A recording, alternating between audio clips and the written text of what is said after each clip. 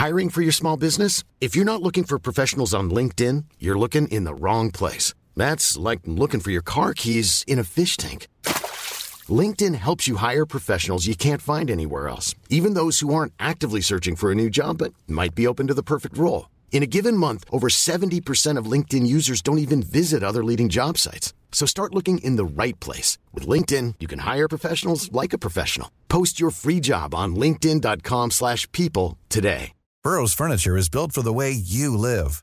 From ensuring easy assembly and disassembly to honoring highly requested new colors for their award-winning seating, they always have their customers in mind. Their modular seating is made out of durable materials to last and grow with you. And with Burrow, you always get fast, free shipping. Get up to 60% off during Burrow's Memorial Day sale at burrow.com/ACAST. That's burrow.com/ACAST. burrow.com/ACAST. Many of us have those stubborn pounds that seem impossible to lose, no matter how good we eat or how hard we work out. My solution is PlushCare. PlushCare is a leading telehealth provider with doctors who are there for you day and night to partner with you in your weight loss journey. They can prescribe FDA-approved weight loss medications like Wegovy and Zepbound for those who qualify. Plus, they accept most insurance plans. To get started, visit plushcare.com/weightloss. That's plushcare.com/weightloss.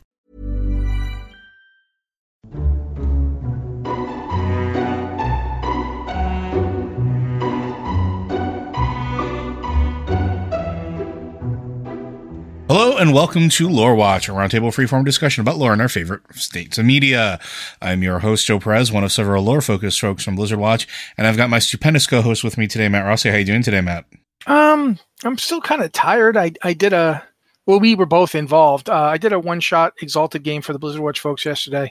You want to talk lore, man? Someday we'll do an Exalted thing. Jeez, the lore in that game. But the adventure itself wasn't the hard part, but it was coming up with people's characters. I had forgotten about how much work storyteller system character creation can be. Mm-hmm.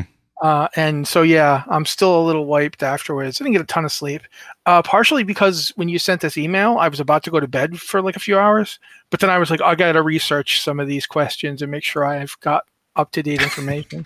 Meanwhile, I was embodying the literal Blizzard Watch of our namesake, as in Western New York, we just got pummeled with some parts of our city got hit with 8 feet of snow within 24 hours. Yeah, it sounds like the good old-fashioned nor'easter thing happening. Yeah, more or less. It's one of those things where... Oh, it's from you. It's the lake, right? Yeah, so because of and I don't want to get too far into this, but it's... Western New York exists in this really weird pocket, and why we're known for our snow isn't because we get a lot of snow usually. It's because of events like this, because we have Lake Erie on one side and Lake Ontario above us. We are smack dab in the middle of it in this little pocket of land that's created between the two.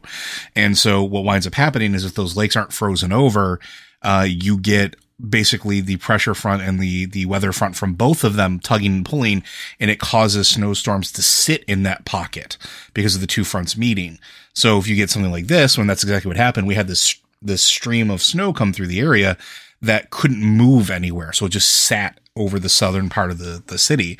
It's very interesting. And one day we'll talk about like snow bands and stuff like that, because unless you've lived in an area with snow bands, it is weird. It is one of those things where you could be driving and everything's perfectly clear and sunny, and then literally you hit a wall of snow. It is a weird geographic place. But that's not what you're here to talk about or hear us talk about. Although if you are, hit me up. I'm always happy to talk about what the weird weather stuff that happens. Yet another podcast. But you're here to hear about, well, in this particular case, we've taken a bunch of questions in that we're going to be answering today. And they're all about Dragonflight and some other things in there, but mostly Dragonflight related stuff. If you have questions for our podcast, this one or any of the ones we do, which we have a lot of them, you can send those into podcast@blizzardwatch.com, singular, not plural, podcast singular. Specify what show it's for, and we'll try to make sure that it gets on there. And if you don't want to send us an email, you can hit us up on Discord. We have a channel for our Patreon supporters as a way of saying thank you for continuing to support us. And it's Patron Q and Podcast Questions channel. You can go ahead and we tend to look there first. And then if you can't support us on Patreon, we understand. You can also hit us up on the Q and Podcast Questions channel. And again, support comes in all ways, shapes, and forms. If you can't support us monetarily, sharing our products, making sure that episodes get liked or shared with your friends, it does actually help quite a bit. So without further ado, we're going to go ahead and, kind of kick off things with a question from our good old friend Tetsemi. Based on the revelation in the Horde pre-patch questline, slight spoiler, I guess, if you haven't done the pre-patch questline, Lorthamar and Tharissa exchange vows. This led me down a whole rabbit hole of Night Elf, Nightborn, Blood Elf lineage. Overly simplified in the interest of time, but you have a delineation where you have the Highborn, which were upper class sect of the ancient Night Elf civilization. High Elves, descended from Night Elf Highborn, and then Blood Elves are physiologically the same, and the difference between High and Blood Elves is only political, more or less. Void Elves and Void-infused Blood Elves, Nightborn, are no longer true Night Elves and have evolved by the Nightwell into a unique elven species. So does this mean that any offspring from the above-mentioned union, which Lorthamar is a Blood Elf, and Tharissa is a Nightborn, if you didn't know that, would be a unique form of elf as well, taking on traits from the Highborn and Nightborn? And is mana addiction additive or multiplicative? And no, I'm not asking for a new playable race either, just to cut that discussion off before it gets started. I mean, we're always going to say more playable races or customization is always welcome, but I'm going to shut up and let Matt talk because it's elves. Well, first off, not both of those groups had mana addiction. The Blood Elves had mana addiction. The Highborn were literally... They weren't just addicted to magic. It provided all of their sustenance. Yeah, that's kind of the whole point of the Arkador quest, right? Yeah. It provided their nutrients. It provided their hydration. They ate it. They ate stuff made from it. They drank stuff made from it. In every way, it was permeating through their beings. And the Arcanador quest that Joe just mentioned, pretty long to explain the whole thing, but in part, the Arcanador was the result of magical experimentation with the precursors of druids and the mages of the Night Elves, not the Nightborn. This goes before them, but the Arcanador was the result of their experimentation in creating a magical plant that produced magical fruits. The fruit of the Arcanador is capable of curing you from what the Highborn / Nightborn went through after their 10,000 years under the dome that covered Suramar. Now, could that also cure mana addiction? Probably. Mm-hmm. But mana addiction is a pale shadow of what the Nightborn were going through. It's bad, and it can really mess you up, but the Nightborn were worse by an order of magnitude. It was extinction for their species they were looking at. Yeah, take a look at the Wretched, right? So if you want to really want to go in there are Blood Elf Wretched. They existed before we went to Azuna and saw sort of everything that happened there. But they're sort of, you can see them wasting away. You can see what happens with the absence of that sort of sustenance. And it wasn't like the Wretched were sort of in an area where they couldn't find food, right? There's plenty of food. There's plenty of game to hunt. There was plenty of herbs and plants that they could have eaten, but that doesn't sustain them the same way, right? That's what Matt's talking about. The Night Elves, the Nightborn were basically, it was all or nothing at that point. Their bodies had shifted so much. The Blood Elf Wretched could continue to exist. They could continue to live. They wouldn't be happy. They'd be in a horrible state, but they weren't dying. They were just ravaged. The Nightborn Wretched were losing everything, and they would die. And it didn't matter if they ate food or drank water. You see it with the guy who ends up kind of being your little companion. Oh yeah, in the Azuna quests, the Blue Dragonflight stuff. I can't remember his name, unfortunately, but he's played by Winnie the Pooh. The Winnie the Pooh voice actor also plays him. He starts going blind and losing his mind as you are bringing him around with you. And at the end, he like literally just lays down and dies. Ruinous the Shamed, by the way. Thank you, Ruinous the Shamed. In the end, he lies down and just dies right in front of you because he just can't continue. That's the fate that eventually would come for all of them. Thalissra would have died The same thing that happened to him would have happened to her had we not got the Arcanador going. So I just want to make that point. So these two things weren't the same thing. So that's point one. Point two, are we going to get some kind of unique kind of elf out of this? I mean, I don't know if they have children. They could have in 3 years, maybe. I don't know how long elf gestation is. I'm sorry, people who think I should know this. But I don't. We are not experts on that. Maybe we can invite Steve Denauser on here to talk about the biology of elves. He can come on and tell me how long an elf pregnancy is and how long it is in different versions of elves. I don't have that information, but regardless, I would argue that they'd be as much a unique form of elf as any elf from two different lineages. Like, there's differences between all these different kinds of elves, but for that matter, we can look at trolls. Yeah. There are significant differences between different kinds of trolls. And if so let's say an Amani troll and a Zandalar troll had a child, that child would neither be Amani nor Zandalari. They'd be something else, but they'd also still be a troll. I don't want people to go around like, I want to stay away from racial essentialism, because racial essentialism ends up being a good doorway into like racism. Every elf is unique. They're all unique. Every single individual elf is somewhat different, because I mean, look at it this way. Dathramar Sunstrider was a highborn. Yeah. Not a high elf. He was a highborn, and he became a high elf. It's possible for elves to change in their lifetime. Yeah, there's something here that I want to kind of point out that I think is, I don't want to say forgotten. Okay, go ahead. Elves are very much like something we've been talking about for weeks. And at this point, so are essentially trolls, as are most native creatures or denizens of Azeroth. Dragons, we've been talking about how they sort of can imbue themselves and sort of evolve based on the energies that are around them, that they can take them and be molded by them or ingest them, which is why we have the elemental dragons, is why we have the particular dragon flights that were able to be raised the way they were. Elves exhibit that same sort of behavior. It's sort of like almost a rapid evolution is really what it boils down to. Because don't forget, elves came from where? They came from trolls. They're specifically dark trolls. They came from dark trolls. Trolls have exhibited a very similar aptitude for basically elemental acclimation. So there's this thing where we like to put these lines between the elven races, but at the end of the day, the elves sort of just exist as elves and adapt to the environment that they are in. Over time, and freed from the shackles of the arcane addiction of being part of the Nightwell, Tharissa may very well start to smooth out and sort of, adapt to where her new lifestyle is, because the Nightwell no longer exists anymore, right? And even in the evolution of Tharissa, when we cure them with the Arkandor, she gets bigger, she gets stronger, she looks more like a Zandalari troll as far as stature goes. She stands at least a head above Lorthamar. So, and that evolution was almost instantaneous from the ingestion of the Arkandor fruit. And it should be pointed out also that Thalysra was a highborn. Yes. And she looked just like a night elf, because highborn were just night elves. They were just a sect of night elves. They were a group of night elves that were living as royalty and had powerful magic taught to them.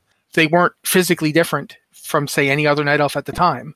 And we see her in one of the trailers, we see her go from that elf to the person she becomes when she's in Suramar for 10,000 years, to the wretched she becomes, and finally to her current form. And that's one lifetime. Because elves live so long and can live even longer when given to the right exposure, they can change within their lifetime much more so than other races. This is part of why, like, when Matt and I were talking about, it's been months now at this point, when we did the episode all about elves, an expansion about elves, an expansion about like reclaiming what they were and sort of unifying themselves, because we're already at the point where Dragonflight is making it a very key component of it. If you've done the pre-expansion event, where they don't want war between the factions on their island, they want everybody to be working together because that's what they demand, right? So we're not going to have a faction war. We're not going to have battle for Azeroth. We're not going to have that being played up. And at this point, factions are sort of like this, I don't want to say an antiquated ideal, but they've served their purpose, and they can serve their purpose politically, but from an actual story standpoint, they're not necessarily needed anymore. And so having an idea where like the elves were to come together and sort of have an elven homeland again it's not something that's unattainable. And if they were to do that, they would potentially start to evolve into a more, I don't want to say homogenous lifestyle. Well, you could also see, one of the things you can end up seeing is elves who become physically similar due to, as you're pointing out, lifestyle stuff. That has nothing to do with what political faction they're in. Mm-hmm. Like, you could have tall, dark-skinned, knight-adapted elves on both sides of the Horde Alliance division, because some of the Nightborn aren't going to particularly care about magic. Or and might actually start going towards their night. They have night elf ancestors. Like, their grandparents would have been night elves. You know, it wasn't that long ago for them. So they could start taking up that way of life. Meanwhile, the highborn mages that currently live amongst the night elves might go train with the Nightborn, who are the only ones who have any kind of shared life experience with them. And you could see that becoming something you see amongst elves on both sides of things. Elves are odd that way. And I mean, we mentioned the Void Elves in this question. One mentions the Void Elves. Void Elves are, yeah, you can say they're Void Infused Blood Elves, but they're really Void Infused High Elves. Mm-hmm. And because Blood Elves and High Elves, like, as you said, is basically mostly a political distinction. So what's the difference there? There isn't one. The Void energy is the only difference. What does that mean to an elf? What does that mean to them, to the Void Elves? They're certainly not physically separated enough that they couldn't pursue relationships. Can they breed? Can they have children together? What would those children be like? Is the Void Elf infusion hereditary? We have no idea. There's no Void Elves in the lore who've had children since becoming Void Elves. Which that might change, right? But we don't know. It might, but right now we don't know. There's a lot that we don't really know about this, but I think it's a little soon to think about Thalyssra and Lorthamar's children, if they had any, being some kind of new super elf. They'd just be new elves. Yeah, you know, and they'd be a product of the environment that they're in. Like, where is that child being raised? Is the child being raised in Suramar? They'd probably be more likely to take on effects of that environment. And we've seen a couple of different. We've seen 3 canonical lore half elves. Half human, half elves. Ronan and Varisa? Ronan and Varisa's 2 children, yep. And Alaria and Turalian. Oh my God, thank you. I couldn't remember his name. Their son, mm-hmm. And all 3 of them look like elves. The elf bred very true in all 3 of them. They all look like elves. They all seem to be aging like elves. There doesn't seem to be anything particularly human about them. The elf essence seems to be dominant. Which could also be an artifact of just being part of, you know, Azeroth in general. Like I said, the one thing that's really interesting about, I don't want to go complete sidetrack, but all the races of Azeroth seem to have a natural affinity for channeling energy in some capacity, even humans, which is why we have Void Priests and Warlocks so easily be a thing. There's stuff coming up. One of the questions, if we get to it, I don't know if we're going to get to it, one of the questions that we might get to really touches upon all this. Yeah, and I want to get to there at some point because I think it's a theme that is present in the coming expansion as well. And I want to make sure that's perfectly out there. Absolutely, I would agree. But let's move on to the next one unless there's anything else you want to add here. The problem is that there's a lot I would like to add, but it would take up the entire show. So go ahead. All right, we're going to move on to one from KTS Stories. We're not thumb wrestling over this one. We're told Emberthal's Wern was destroyed. The other 2 groups are Menders and Talons/Warders, which could correspond to healer and DPS. I do admit Warders would say more tank than DPS to me, but putting aside for a moment, do you think that maybe Emberthal's Lost Wern is the path to an eventual tank spec? No. I think that they are never going to give the Drakthir Evokers a tank spec, because it would be ruinously difficult to try and design a tank spec after you've made the class and designed the other 2 specs and gotten it into the game. Only one class has ever had a new spec added to it after the class was introduced, and that class is dwarves. Yes, the dwarf class. That class is druids. We're not D&D Redbox. Thank you very much. Yeah. That class is druids, and it wasn't necessarily a new class from scratch. It was literally taking one previous specialization and dividing it. Yeah, Feral back in the day was both Guardian and Cat. It was both DPS and tank. You just had to spec a very specific way into it. So eventually they just broke it out because it made more sense. Thematically, though, and story-wise, I think that may be why we only see what we see from the Drakthir. And it's going to be interesting to see how that goes up, because Drakthir were created very specifically to fight against the elemental dragons. They were basically designed to be a strike force for it. And you are right in sort of your thinking about it, where they definitely were set up to be an adventuring party, right? Have roles that filled everything in between, which is why even the healing spec and DPS spec are so similar. They seem to be based around a squad concept. Yes. They're less like an army, like a legion or what have you, and more like a bunch of Call of Duty players. Yeah. And I'm not trying to be sarcastic here, but I can't think of the proper, you could call it like the warfighting principle, where you have a group of, say, 5 to 6 people, each dedicated to a specific role, and then you have a bunch more of them, and each of them has their own little, they can break up, they can scatter, they can use the terrain to their advantage, they can fight like guerrillas, and when you need them to be an army, you just bring them all together and give them like a unit commander. That seems to be the goal here. I am not 100% sure. I honestly feel like the way they were designed, it feels like they were intended to have at least one black dragon around with them. Yes. And in the case of the big time we've seen them used, that black dragon was Neltharion himself. And Neltharion, it seems like he was the general of the group, but also the muscle. Like, he was the one that, when everything went bad, he's the one who dealt with the situation. So I'm not sure how they would have tried to organize. Yeah, it's interesting, but I think we're going to find out a little bit more about that as we start breaking into like the labs and start to actually see what like essentially the design notes were from Neltharion, what his intentions were.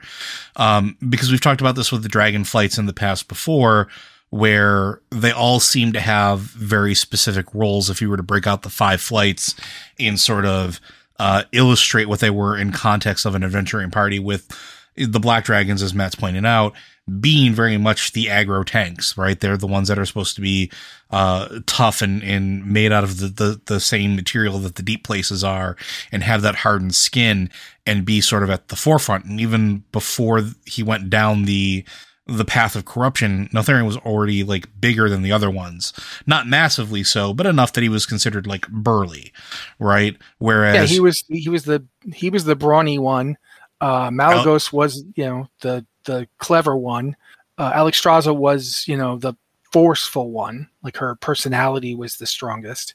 Ysera was the dreamy one who did like, all sorts of empathy and how to communicate with people and how to contact them. And Nosdormu was the guy who's really, really into like, getting high and thinking about the universe.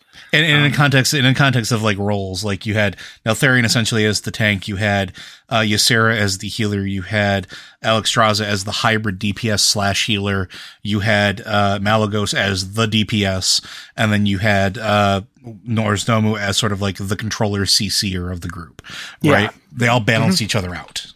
Like, Nosdormu kind of has aspects of a rogue, and kind of has aspects of a caster into what he brought into the group. You see that if you read the Dawn of the Aspects. You actually get to see a bit of that. Yeah, but we'll probably find out a little bit more, to bring it back to the question, a little bit more about... It's also interesting, and you're right, and I'm not trying to interrupt you. You're fine. It's just occurred to me. There's multiple colors of Drakthir. Yes. Neltharion didn't just make black dragon Drakthir. There's multiple colors. I think the only one that you don't see in their power set, like, you see Alexstrasza type powers, you see Nosdormu type powers, you see Malagos type powers. I would have to argue the only one you don't see is anything from Ysera. No, you do. Absolutely. The healing stuff is from I was going to Ysera. say that because the bloom and things like that is absolutely Ysera. Yeah, absolutely. I'm sorry. I've played one of them, so I should have known that immediately. But it does make you wonder. I mean, the only one I think you don't get much from is the black dragons. And even then, like, I think it's like a very minimal amount, right? Like, I think there's like 1 or 2 abilities that harken back to the earth. But it's fascinating. And it's also, thematically and mechanically, it also fits too with the Drakthir having access to essentially a bloodlust / heroism, whatever you want to call it, where it is multicolored. We call it we've been calling it Rainbow Lust in Raid, because it is literally a spell effect that is all the colors of the dragon flights. It's the I just wish you could have heard yourself when you said that. I know. We've been calling it Rainbow Lust. I'm like imagining that, like the Rainbow Bright character who's just too adult for me, man. I'm out. I'm tapping.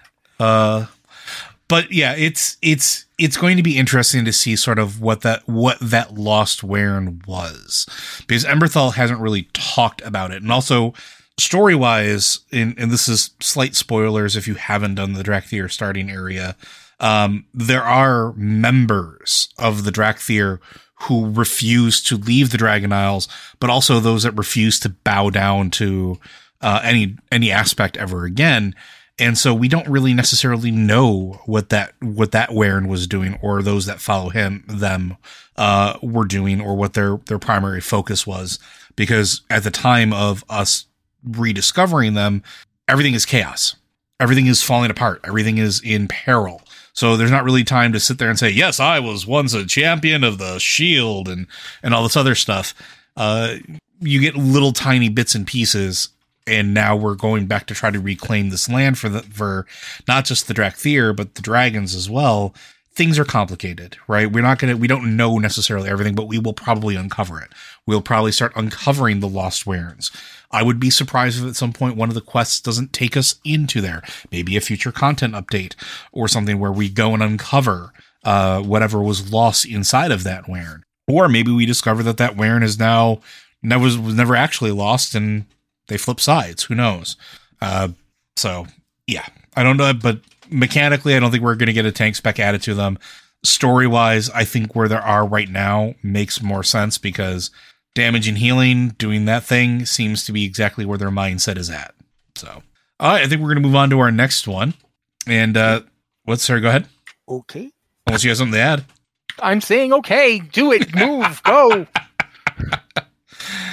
All right, this one comes from our goblin friend, and this is going to be Roxy / Padilla. This is originally as a sort of wanted a whole themed episode. We might still do that, but I think it's actually really interesting because in phase 2, one of the things that was released was the new dungeon, Uldaman Legacy of Tyr. And I'm going to add this one and the one from Octomos, and I'll read Octomos's one as well. Inside of the dungeon, there was a ton of books, a ton of clickable lore books. And we could probably dig into those a little bit later. And I'm sure this is exactly what Matt is looking at for a little bit of digging deeper into certain things. But between Padilla asking specifically about the books and if we could do more about the content in there, and Octomos asking about this, which during the Uldaman Legacy of Tyr... Hold on, real fast. Guys, if you don't want to know stuff you haven't gotten to do yet, specifically you haven't run Legacy of Tyr yet, skip ahead. Yeah. Because we're going to be talking about it, and it does contain spoilers. I've done this dungeon. I knew this stuff was there. I didn't remember all of it at the time, so I had to go refresh myself, but I did know it was there. Just as a warning, because we don't want to spoil anything for people, but we do have to talk about this. Yes. So, all right. So the second question too, or at least the second part of this, which is from Octomos.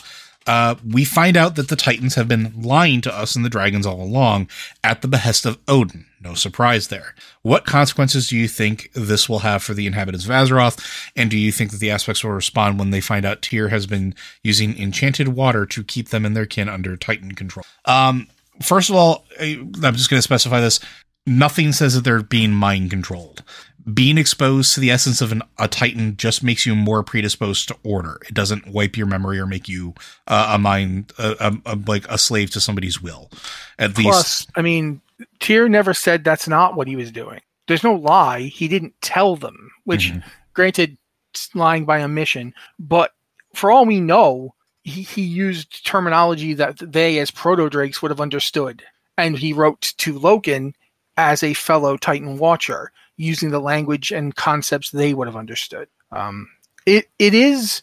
We've all along been saying not just Odin, but all of them, including all of the Titans, aren't good just because they're orderly. Just like the light isn't good just because it is the light. And the void isn't evil just because it's the void. But it does, each of these things affects the beings exposed to it. The void tends to make a world that is kind of hard to live in if left unchecked. So does the light. Look at what we saw with the Maghar recruitment quests in Battle for Azeroth. Now, I personally think there's more to that story, but the light sure as heck wasn't fixing that planet. Like, it wasn't healing it. It was effectively trying to conquer it, to dominate it. And if that destroyed that world, it didn't seem to care. None of these forces, these primordial forces, are meant to be in balance with each other. That's what they're supposed to be doing. That's what the first ones wanted. And we will be coming back to that. And we've talked before about how dragons, and in fact other mortal creatures in Azeroth, are changed by being exposed to specific energies. Like, for instance, the Well of Eternity, which was water infused with the magical essence of Azeroth. Mm-hmm. And it turned trolls into elves. It turned murlocs into, oh bloody heck, the guys from the Jinyu. Yeah. It's changed multiple peoples. And in a way very similar, the Curse of Flesh to me seems like nothing so much as the void version of that. Like, take these predictable rock and metal creatures and turn them into much more diverse, much more chaotic flesh, to the point where Odin in these letters actually says life is chaos. It must be controlled. That's not a surprise. The Titans have always felt that way. The Titan Watchers have always felt that way. And so this is just confirmation of the specific mindset of the Titans and those that follow them. That isn't quite our mindset. And we keep forgetting this. We keep thinking of them as the superheroes from space, but they're not. They are beings from another plane of existence that have come to our plane of existence to order it. Is there something in particular you want to talk about here, Joe? Because there's so much that I'm kind of stumbling, trying to keep from getting it all out. There's a lot here, right? We're going to be talking a little bit more about the books and what's contained in there. I think is this all sort of feeds into it. But it's sort of the gist of it, and I'm going to highly recommend that if you do this dungeon, you go and find the books and you read through it, because it gives you context not only of what Tyr is doing, not only what the Watchers were doing, not only what the facilities might have been for, because there's some references to some facilities that we've talked about in the past and some that we've speculated on. It also gives you just an incredible amount of information about the Curse of Flesh in general. So I'm going to let Matt just go where he wants to go with this, and we're going to go from there. Yeah. First off, I'm going to talk about Odin's edicts, because the edicts are actually more interesting, in my opinion, than the actual than the stuff from Tyr. The stuff from Tyr is interesting. I just happen to find the Odin stuff more interesting. Odin's edicts are written from the perspective of Odin, because he was Prime Designate at the time. First up, he's basically arguing that all mortal beings have to be controlled. They have to be guided, that they're not capable, they're just not as intelligent or capable of understanding as, say, the Titan Forged. This is quite the take, but it's not tremendously surprising that Odin would say this. Odin has always viewed the mortal beings of Azeroth as inferiors. To the point where he was completely against the dragon aspects becoming anything in the first place.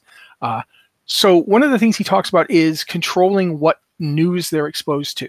One of the things he mentions is keeping the knowledge of the first ones away from beings who are not, Titans.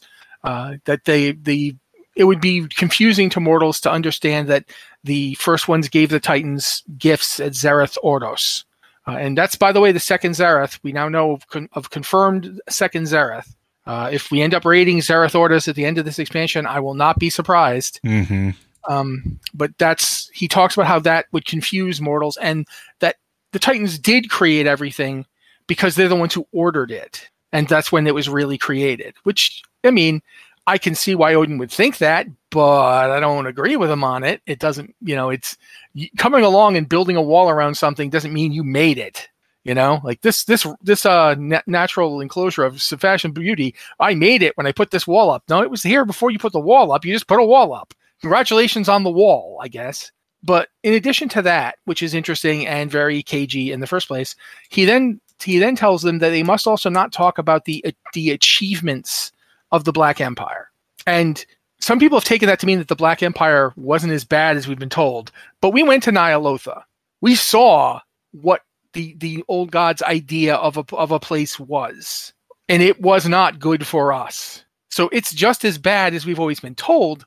But at the same time, that doesn't mean they didn't accomplish anything. That's the thing about it. It is absolutely propaganda on Odin's part. You don't want anyone looking at the Black Empire and saying, wow, they did all these amazing things, we should learn from them, because you don't want them learning from the old gods.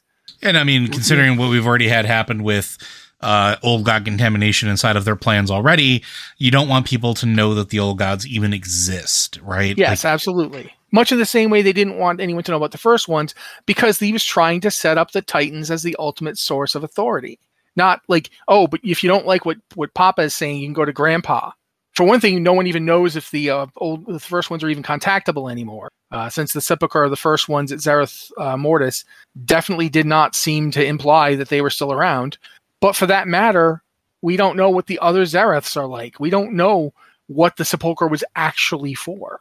But going back to that idea that Odin is writing from the perspective of somebody who is obsessed with order and control. And yeah, we've always said from the beginning, from the first time I did Legion and met that guy, I have said that he was treating me like a Pokemon, continuously making me prove I was worthy to do something that he'd already asked me to do. He put me in charge of this army and acted like my friend, but constantly made me prove myself over and over again. Odin did not trust us from the beginning and never has. And none of this is new. Like, it's all very much from Odin's perspective, but it's not surprising. But what's interesting about it is it shows the lengths Odin was willing to go to keep control of mortal beings, that he viewed them not as a integral part of Azeroth, but just something happening on Azeroth. Like, he even talks about how the flesh and blood living things are just naturally inferior to the stone and rock Titanforged. Like, he just says it, and you would know that that's how he feels, because when he created his own army to defend Azeroth, it was very deliberately not made of flesh. He's grabbing spirits from the other world and sticking them into. And why did he do that? There's a lot to this, but the Odin letter, the Odin edicts show the mindset of Odin, who is remarkably consistent. Yeah. In his viewpoint, and it is it is certainly something we wouldn't like. Absolutely, it's something we'd look at and go, But we knew that when Algalon showed up. Yeah. When Algalon showed up, he wasn't our buddy. He was going to blow up the planet and kill all of us. And he was like, "Now stand back and let me wipe you out." Like we would. Like, you're going to kill us. Yes, unfortunately, you all have to die. Anyway, I'm doing that. Why are you attacking me? You can't possibly defeat me. You're doomed. You should just lay down and die. They don't understand us, and they never have. None of them do. The Constellars, the Titan Watchers, the Titanforged in general. Look at what happened when the Vrykul started having human children. Well, let's talk about the observational report then. Like absolutely, go for it. One of the books that you find inside of Uldaman is the observational report labeled Earthen, right? And it's essentially the Watcher Millennia, or Millennia, however you want to pronounce it, is observing essentially what happens with Earthen as they've left Uldaman and gone off into the world. And they're making a note that, yes, we've seen some that have succumbed to the curse of flesh. This is referred to as Amalade. They started calling themselves dwarves. And they've gone off to found the dwarven society and dwarves that we know today. But one of the things that is interesting is they talk about some of the other ones, which continues to be a very diverse group, and has a lot of variance, is again other Earthen that decided to go elsewhere, whether it was to the north or whether it was to other places outside of the continent. There was an Earthen contingent dispatched to investigate they call the fissure detected in sector AR938. We have to find out what that is. I don't think we've seen exactly which fissure that is yet. In the course of their duties, the Earthmen began to manifest behaviors analogous to those which would be apparent in the self-styled dwarves, despite the two groups being separated by vast swaths of time and distance. And it's interesting because they note, like, we have not been able to, determine, or we weren't able to predict how far they would go. It's really interesting, because it's like in here, in fact, based on their origin dates, I can identify no corollary, words are hard, I'm sorry, folks, at all between these populations. Yet, while their behaviors, language, and demeanor show many similarities, for example, assigning sector AR938 the colloquial name Kaz Algar, physiologically, the two groups remain distinct. So you have ones that are dwarves and ones that are very clearly not dwarves, displaying similarities in language, behavior, completely separated by massive amounts of time. And it's fascinating because, again, Earthen, or just like the creations, the Titanic creations in general, woefully underestimated. Like the depths of their growth, the depths of what they can actually be evolve into was woefully underestimated by not just the Titan Watchers, but the Titans in general, right? When they refer to it as the curse of flesh, and going back to what Matt was talking about, it's not necessarily a curse so much as it is life is chaos, right? It's not this perfectly structured, rigid, ordered thing anymore. That's why they view it as a curse. That's why it's referred to as that curse of flesh. But even without it, even without having that curse of flesh, even without being a creature that is a dwarf, they still exhibit that same sort of growth and behavior pattern. It is really, really cool, I think. It's also invaluable that data for them to very basically speculative saying, yeah, for as much as we think we know what's going to happen, we don't know what's going to happen. So I think that was really, really neat. And there's another one called the Wreckage Analysis Report. Yes, I was actually going to talk about that too, but go ahead. Yeah. This one is interesting because, first off, we don't know which prime designate it's being written to. It could be Loken, it could be Odin. There's no name given at this point. Yeah, but it's also, I'm going to just read this. I'm writing to confirm that the wreckage discovered on our shores was indeed the remains of our most recent expedition to Avaloran. There was no survivors. We don't know what Avaloran is. We never heard of it before. Okay, what is it?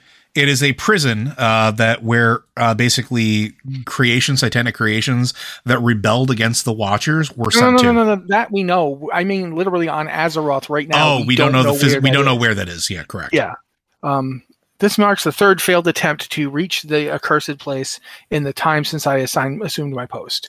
While I would not presume to question either your authority or your determination, I pray to the Titans that the rumors I hear of a fourth expedition are mere speculation rather than fact. Surely you can see that further pursuit of the heretics is folly. Yes, they must be made to answer for their crimes against Inaria and the other keepers, but their defenses are not to be underestimated. The resources required to breach their lines are simply beyond our current capabilities, at least not without jeopardizing containment of the prisoners in our charge. The prisoners in their charge would probably be the old gods.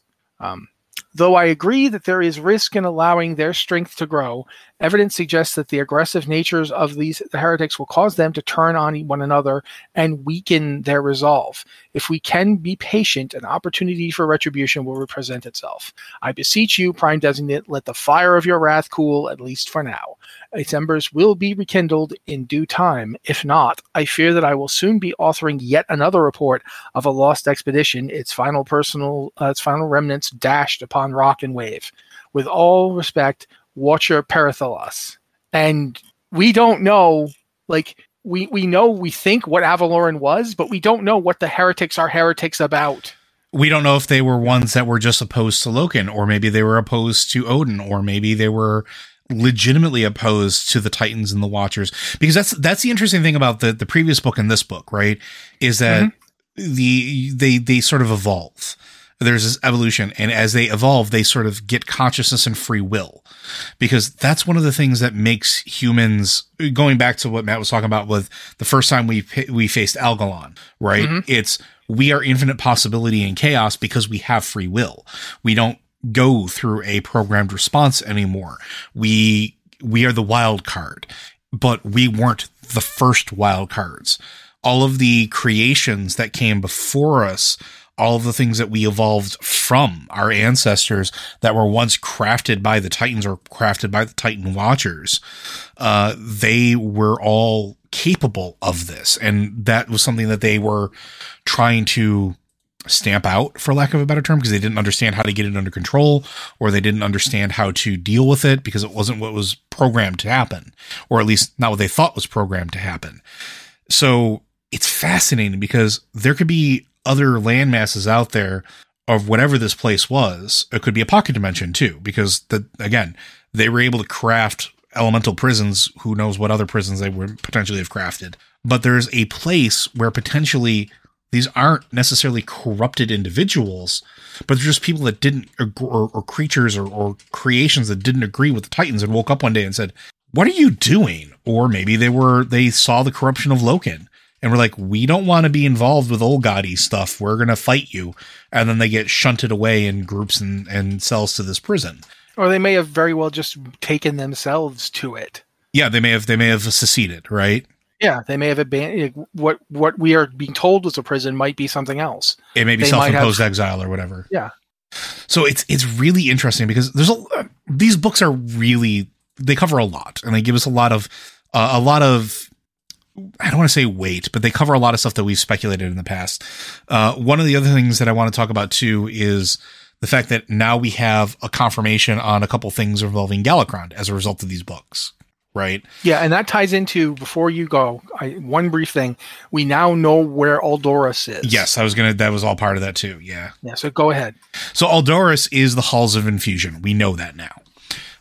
And this goes back to that progress report that Matt was talking about where, Tyr wrote to Loken where it says, "Brother Loken, as you requested, I offer the following report on the progress towards our objectives. I am pleased to say that the Halls of Infusion are now operational, though the work of imbuing order magic into the wellspring is only beginning.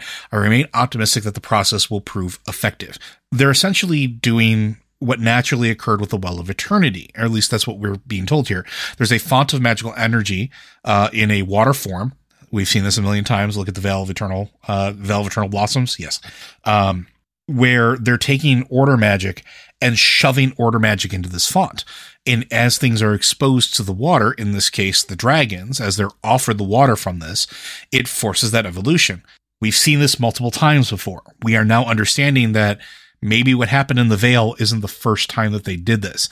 The Veil seems to be like, okay, we've got the process under control now. Here's what's going to happen. Now we understand that part of this was during the early days of this, when Tyr was trying to find proto-drakes to experiment on, that Keeper Tyr mentioned that the living waters, the ones that they had just poured all this magic into, became corrupted by Yogg-Saron himself, where basically Galakron drank from the font. It wasn't filtered. They didn't know that Yogg-Saron had gotten his contamination into there. And then poof, old god gets corrupted into a giant dragon. Wonderful. That's great. And think about this. He's writing this to Loken. Who's Loken at this point? Already under the sway? Yeah. I mean, we know that Loken was the one that Yogg-Saron was working on. And how would Yogg-Saron know that this font existed and where the Dragon Isles were? Because the Dragon Isles, this was happening in Uldaman. Mm-hmm. This is happening on the Dragon Isles. So nowhere near where Yogg-Saron is. How did Yogg-Saron's corruption get there? Loken had already been taken over, right? We don't know. Like, keep in mind that the Dragon Isles position has moved. That's true. Because the whole world has moved. They might have been close enough for Yogg to reach before. Might be close enough for him to reach now. I don't know if, considering he's dead, it's kind of hard to tell. But the interesting things here also are they talk about purifying the water, making sure that it's filtered. And already we are detecting reduced levels of contamination. I hope your investigation into how Yogg-Saron compromised these living waters will yield answers. Spoilers, Loken's not going to really look into it too hard. He's already probably on the payroll. In the meantime, we can be assured that the evolution of another Galakron will not be triggered by consuming unfiltered water. Let's add another tick to the box of why Loken would want Tyr killed. Tyr figured out how to filter old god corruption out. Yogg-Saron probably doesn't like that. Yogg-Saron probably could go to Loken and be like, "Listen, this is a problem. You're my guy, right? You're my guy. Go and take care of this problem. We also learn about the controlling side, quote unquote, and I'm putting this in big air quotes. But once purification is complete, as an additional benefit will be found in offering the infused water to dragonkind. By ingesting the water or causing their eggs to absorb its effects, we've seen this. I want to make sure that if you have played during the Northrend, during the basically the Wrath of the Lich King expansion, when you go to the places where dragon egg clutches are, they're almost always submerged in some form of water. Go back to where the blue dragonflight clutches are. Go back to the ruby dragon, the ruby sanctum. All the clutches of eggs tend to be sitting in a pool of water. We now know why. It should be possible to keep even the most willful dragons aligned with the Titan's philosophies. Our efforts to bring the proto-dragons in line have faced resistance, but I am formulating a strategy to speed the process along. So basically, we know that they were trying to infuse the power of order into that font, try to get the Titan's power sort of parsed out and given to the dragons so that they would be aligned with sort of whatever the Titan's aspect was. And we saw that that did work to a certain extent. The other thing that I thought was interesting is, as the ancestral nesting grounds for the 5 flights, the Ruby Life Pools is a sacred place. The Red Dragonflight, whose charge is to nurture all life, protect these pools, and the future of all dragonkind within them. However, Razageth and her primalists have come to steal that future away and infuse their own powers into the sacred pools. They must be stopped for dragonkind to thrive. Remember what we talked about with dragons sort of being like elemental, like sponges, or power sponges? This is just further evidence of this. And it shows that Razageth and the primalists may actually know a little bit more about dragon nature at this point than maybe the dragons do themselves, or more than what the dragons are telling us. It is. And then the last thing we get in here is that Aldoris is actually the facility above, like it is where they were infused. Construction of the facility atop the halls of infusion is proceeding apace. Though the station is to be designated Aldoris, I must reluctantly report that the dragons have taken to calling the structure by the name Tierhold. I will do my best to ensure our Titan-forged workforce does not also adopt this embarrassing pseudonym, but as of late, they seem to be expressing more and more opinions of their own. Hey, remember when I talked about Titan-forged sort of evolving and having their personalities? Here you go. What happens to be in that infusion center? A font of arcane energy? Oh, man. Like, there's so many parallels here that the watchers just either did not see, including Tyr, or didn't care to see. And I'm going to shut up and let Matt talk a little bit about this. Well, I mean, it feeds back to Mother's work with the old god essence in Uldir. Time and time again, the Titans, the biggest limitation of the Titans is that they are orderly first and foremost, and they don't do well at jumping to new ideas. Like, they have this thing they're going to do, and they're going to keep doing it until it works, whether or not it makes sense, whether or not it is actually... The problem with wanting too much control over situations is that you become rigid and unable to respond to new circumstances. And we see this with the Titans, which is why Tyr wanted the Dragonflights in the first place. The letter he's sending to Loken, I think in part was before he understood that Loken was not, right. He was talking to Loken as an ally, a friend, a companion. We know that the Titan Forged could be friends with each other. The Keepers, clearly, Tyr views Aranaya and Arcadis as friends, as the next set of letters will confirm, because he writes to them. Let me see if I can find that letter. Come on, find it. There's, the letter in particular from Tyr to Arcadis and Aranaya basically says, guys, if you get this, I'm dead. And if I'm dead, that not everything is lost. I'm leaving behind this disc, and it's got my memories in it. You'll know where to find it. It implies that they went to Uldaman to get the disc. Well, we know that the disc that we're sent to receive doing the dungeon is that disc. That's what we are sent to get. But it implies that Arcadis and Aranaya went there in the first place to get it, and then couldn't get in because they needed something that Tyr left with the dragons, which they never got because the dragons they did not know how to contact them or something. Whatever the device they left with the dragons, I believe it's the thing that, you'll be using to get in. But the most interesting about this is basically he had stuff that nobody else knew about the whole process, including the other Watchers, including Arcadis and Ironaya, including Loken. When he wrote that letter to Loken, he did not include this information. Whatever was going on with Tyr is in the disc that we go to Ulduar to get, but don't get. Sorry for another spoiler, guys. We don't get the disc. Yeah, there's a whole thing there with the Infinite Dragonflight because we can't, we can never be done with them. The interesting thing, though, is that it paints Tyr in an interesting perspective that might be something more than we've gotten from other Watchers, right? We've seen sort of an evolution similar in the Titan Forged in the Watchers themselves. Let's be perfectly honest. Look at Ra-Den, right? Or Thorum. Look at how emotional they became. Look at how Thorum was manipulated by the vision of his dead wife. Look how Loken was swayed into the clutches of an old god, probably with promises of power and importance.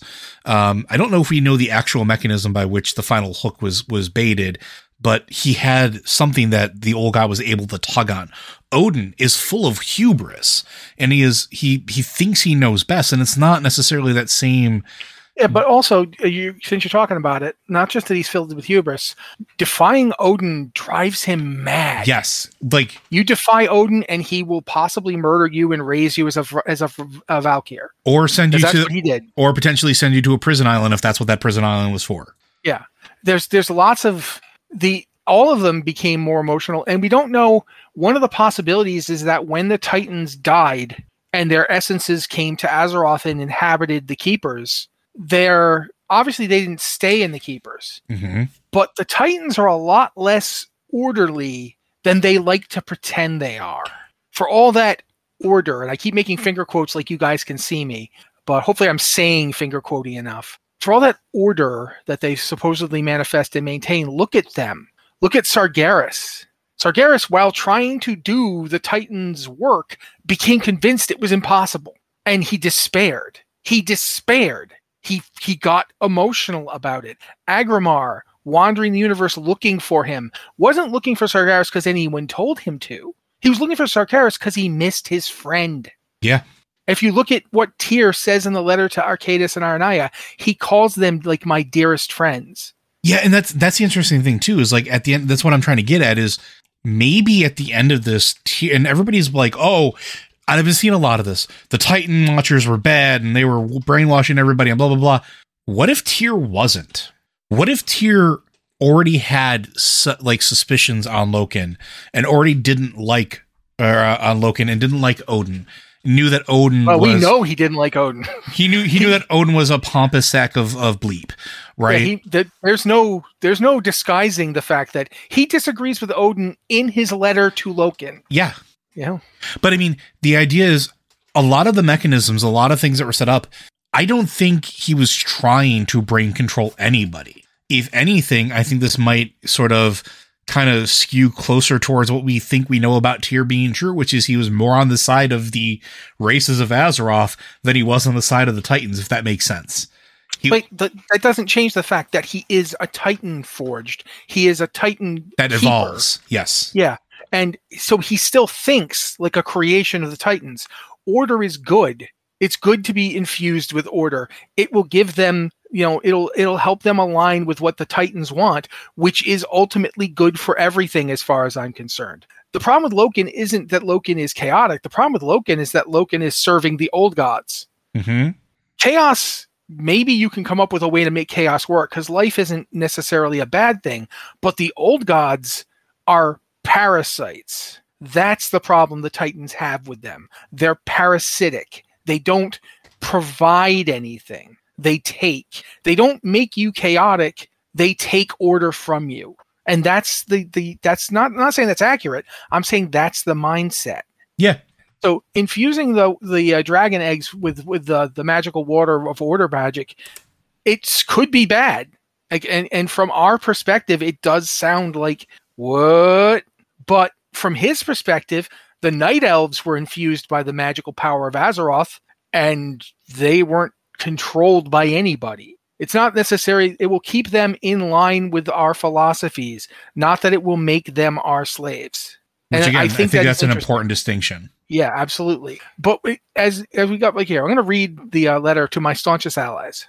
I'm going to read it just so you guys get to hear this. He opens it with, "My noble friends, forgive me for keeping secrets, but I instructed Sentinel Talandris to withhold this message until you had safely reached your destination. If you are reading this, then our worst fears have been realized. I have fallen to our foes, murdered on the orders of the treacherous Loken. But fear not, for I have prepared for this dark eventuality. Along with the discs of Nerganon that you carry, I have hidden another disc that holds a record of my own memories. Talandras will ensure it is safeguarded within the depths of Uldaman until such time as it can be safely retrieved. I have fashioned the Refti to be unquestioningly loyal to me. Before departing Valdraken, I left a gift in the care of the dragon aspects. Though they are unaware of its true purpose, the artifact can be used within the halls of Uldoris to outwit Loken's malignant schemes. When it is safe to do so, bring my memory disk back to Uldoris and retrieve the item I gave to the aspects. You will know what to do next. Dearest Aharnaya and most noble Arcadis, I place my trust in you.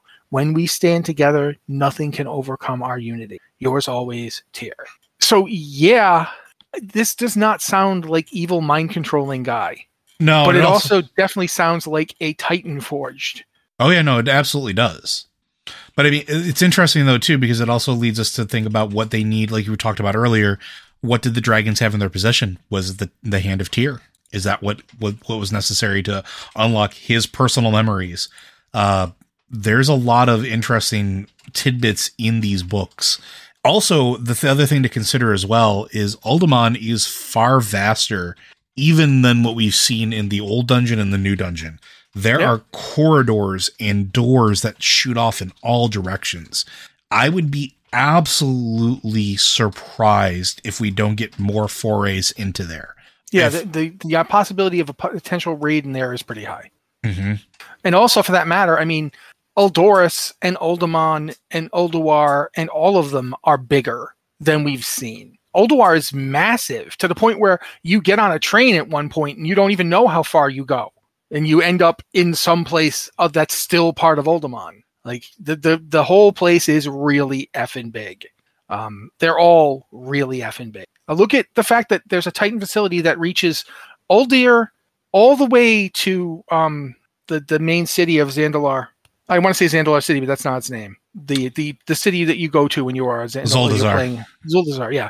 Zuldazar over to Uldir, over into the deserts where there's multiple Titan facilities. That's all considered one facility. Yeah. That's all Uldir. The place we go to when we go to Uldir is just the labs of Uldir. This whole area was Uldir. Just like the Uldam facility reached all the way over into what is now Ankh-Karaj. It was all one big Titan facility. These places are massive. So there's a ton of possibility for what we might see in Tyrhold / Uldoris. I'm personally looking forward to that a lot. I do think that it's worth keeping in mind always that the Titan Forged and the Titans do not think like we do. And I think Joe's made a really good point of it. These are beings who do not think like us. Mm-hmm. They do not. And one of the interesting things, though, is that they can come to think like us. And that makes you wonder, can old gods and old god beings come to be like us? Yeah, so this is... And that's the thing about the achievements of the Black Empire and why we can't talk about them. Were they changing? Yeah, and I think that's one of the biggest, like, I don't want to say like swords hanging over this whole thing, but it's interesting. I've talked about where I feel like Azeroth is specifically the center of the multiverse. It is the center of the planar cosmology for a reason. It's where every single plane of existence that was carved out by the first ones or the proto creators of the universe, whatever you want to talk about, carved out existence. We know that now. We know that there are all these different planes that were created with specific purposes in mind. We know that there's Zereth Ordos. We know that there are, like Matt predicted, there's going to be probably a Zereth something at each one of these planar locations. We're getting slow confirmation of that. But why is Azeroth different than every other planet that was ordered? Why is Azeroth different than the other Titans and souls that have existed prior to this? Why is it so important? Why is everybody so obsessed with Azeroth? Yes, the storytelling aspect of it being that it's our planet and not putting us at the center of the story is a thing, but making that have value is a difficult and interesting prospect. If it's because this is where everything touches, why Fel can exist without completely destroying the planet, because we've seen that the infection of Fel that we've had on other planets would have wreaked far more havoc than it already did. We have beings on our planet that are capable of harnessing Fel and not be completely corrupted by it. We have beings that can harness void and shadow and not be completely consumed by it. We have beings that can channel the light and cannot be completely consumed by that either, which is a thing that does happen. We've seen it. We've seen all of the elemental planes that we can touch and communicate with and manipulate in a way that nobody else has been able to do. It is interesting because at the center of all that, everything seems to shape and change. And Matt brought this up, I want to say it's been months ago at this point, where the creations of Azeroth were made from Azeroth itself. This includes the Watchers, by the way. The Titanic Watchers were created from the material of Azeroth. One of the things that Disco and Organa first say. Yep. The real Disco and Organa. A common held belief, right? We know this, and we've seen evidence of this and proof of this multiple times. Because of that, we tend to veer probably closer to whatever Azeroth's alignment is. But if Azeroth is everything, and going back to the other things where Tyr says it'll hold true to, like with the dragon aspects, to the Titan's intentions, he didn't say which Titans. He didn't specify which intentions. What if it was all to try to get everything to be extensions of Azeroth, because he finally understood that that's what everything was going towards? That at the end of this, the Watchers, even the old gods, are so influenced by being on Azeroth. That's like something, I want to jump in on that. Please. Because the old gods hit Azeroth, they impacted into it, and began spawning. The materials that they were using are coming from Azeroth. Yep. Every Naraki, every Akir, these are created from Azeroth. The Curse of Flesh that they used, it just turns the Titan Forged into organic beings like the ones that evolved on Azeroth. Mm-hmm. It makes them more like Azeroth. They're using Azeroth, changing Azeroth, and being changed by it because their servants are for that matter, when they hit the planet, we don't know what form they took. What they are. Yep. Are they big fleshy masses, or are they just big void bulbs that create a body out of the planet? We don't know, but it seems possible that that's the case. And if that's the case, one of the most interesting creatures in existence is the Naru, who have a light cycle and a void cycle and change between the two. Is it possible that the light and the void, we're told that the light and the void exist because of the creation of the cosmos, and it might very well be that, but is it possible that they're more alike than they want to admit, that they can move towards each other? I mean, we've seen a demon that could become part of the light and turned out to actually not even be a demon, but maybe from the realm of death. Like, what does that mean? So there's a lot of possibility here for these forces are all supposed to be in balance. We've heard that repeatedly now. We're definitely seeing that in the stuff that's been revealed about the first ones. But we don't know what that balance looks like, and if ultimately we don't know what its purpose was. Yeah. Because the jailer seemed really convinced that something was coming and he needed to do what he was doing to deal with it. But the first ones may very well have been planning from the beginning to deal with it. And this might be how. Azeroth as a place seems to be at the center of not just, the cosmos physically, but of these forces. Yeah. These Zereths all seem to connect to it in some way. What would be the ultimate tool or ultimate weapon against something that wants to unmake all existence? Something that is comprised of all elements of existence. Everything working in concert. Basically, I'm going to start referring to Azeroth as Captain Planet of the Titans, because essentially it's kind of what it is. Not just of the Titans, it's the Captain Planet of all these forces. Yeah. It might very well it even includes death within it. That's true. It's one of them that actually understands that it can die. So yeah, it's also one that has the direct link to Zereth Mortis. Mm-hmm. And very well might be direct links to all of them. You know, the Well of Eternity might very well have been a direct link to something. And we still have one more old facility that we don't know yet either, too. Like, we know of Uldaz, but we have Uldaz. Uldaz could be on Avalorn. We don't know. Avalorn. It could be there. It could be somewhere else. But there's yet another facility. Where does that link to? Where does that exist? There's a lot here, and it's really, really... because we're running out of time. I have been more impressed with the little lore tidbits that have been confirmed and the little breadcrumbs that are being laid out just from a simple 5-man dungeon than I have in a long time. And who would have thought little clickable books that exist on tables, under chairs, in corners, on bookshelves. There are actual bookshelves in Uldaman. If you ever ran the original Scarlet Monastery back in the day, this is what that felt like. Yeah. Because there were books all over the effing place, and those books were like, hey, tidbit about the entirety of the Scourge that you've never thought about before. And that's what these are like. There's just so many of these. It's making me excited to see what we're going to uncover when we go into Ulduris, because we're going to be going into Ulduris. Let's be perfectly clear about that. I would be very surprised if at some point we're not going and trying to find the font, because if that's not part of kickstarting the Dragonflights again with the aspects, where Alex Strasser literally says it's time for us to become aspects again. Again, shocked. Shocked Pikachu GIF insert here. But yeah, I think that's going to do it though, unless there's anything else you want to add before we call it. I mean, again, we could be doing this for like a day and a half. I do think I want to make the point too that I don't want to minimize the fact that this does come off as creepy. From our mortal perspective. Yes. I don't want to sound like I'm a Titan apologist. I want people to understand that the Titans have always been creepy. Yes. They have, because they are alien beings of vast cosmic power who are nothing like us, that do not think about us. It's like, imagine how your eyelash mites think about you. And that's the only like comparison I can come up with. So yeah, even if Tyr was more sympathetic than we think, he would have not written a letter to Loken about it. He would have known, okay, I barely got these people on my side when I proposed the aspects.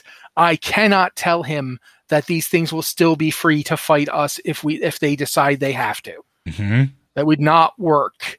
And again, if he was suspicious of Loken, as Joe pointed out, it would have been perfectly reasonable for him to be suspicious of Loken, because Loken is sitting going, oh yeah, what's the deal with that place you got going there? And he's like, yeah, the place that had an old god corruption that the old god shouldn't have even known about.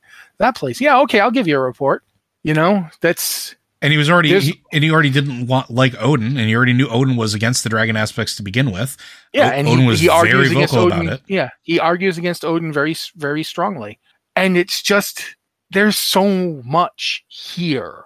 So yeah, that's all I would... There's a ton more. We're probably going to be revisiting this. Don't worry, folks. We have more that we're going to pull on from this in future episodes.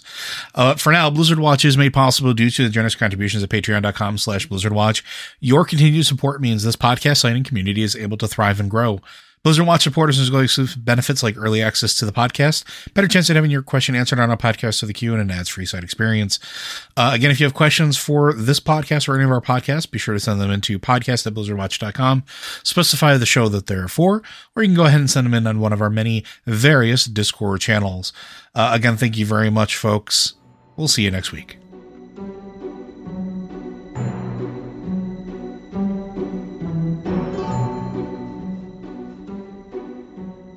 Elgar. Hi, I'm Daniel, founder of Pretty Litter. Did you know cats tend to hide symptoms of sickness and pain? I learned this the hard way after losing my cat, Gingy. So I created Pretty Litter, a health monitoring litter that helps detect early signs of illness by changing colors, saving you money and potentially your cat's life. Pretty Litter is veterinarian developed, and it's the easiest way to keep tabs on your fur baby's health right at home. Go to prettylitter.com and use code ACAST for 20% off your first order and a free cat toy. Terms and conditions apply. See site for details.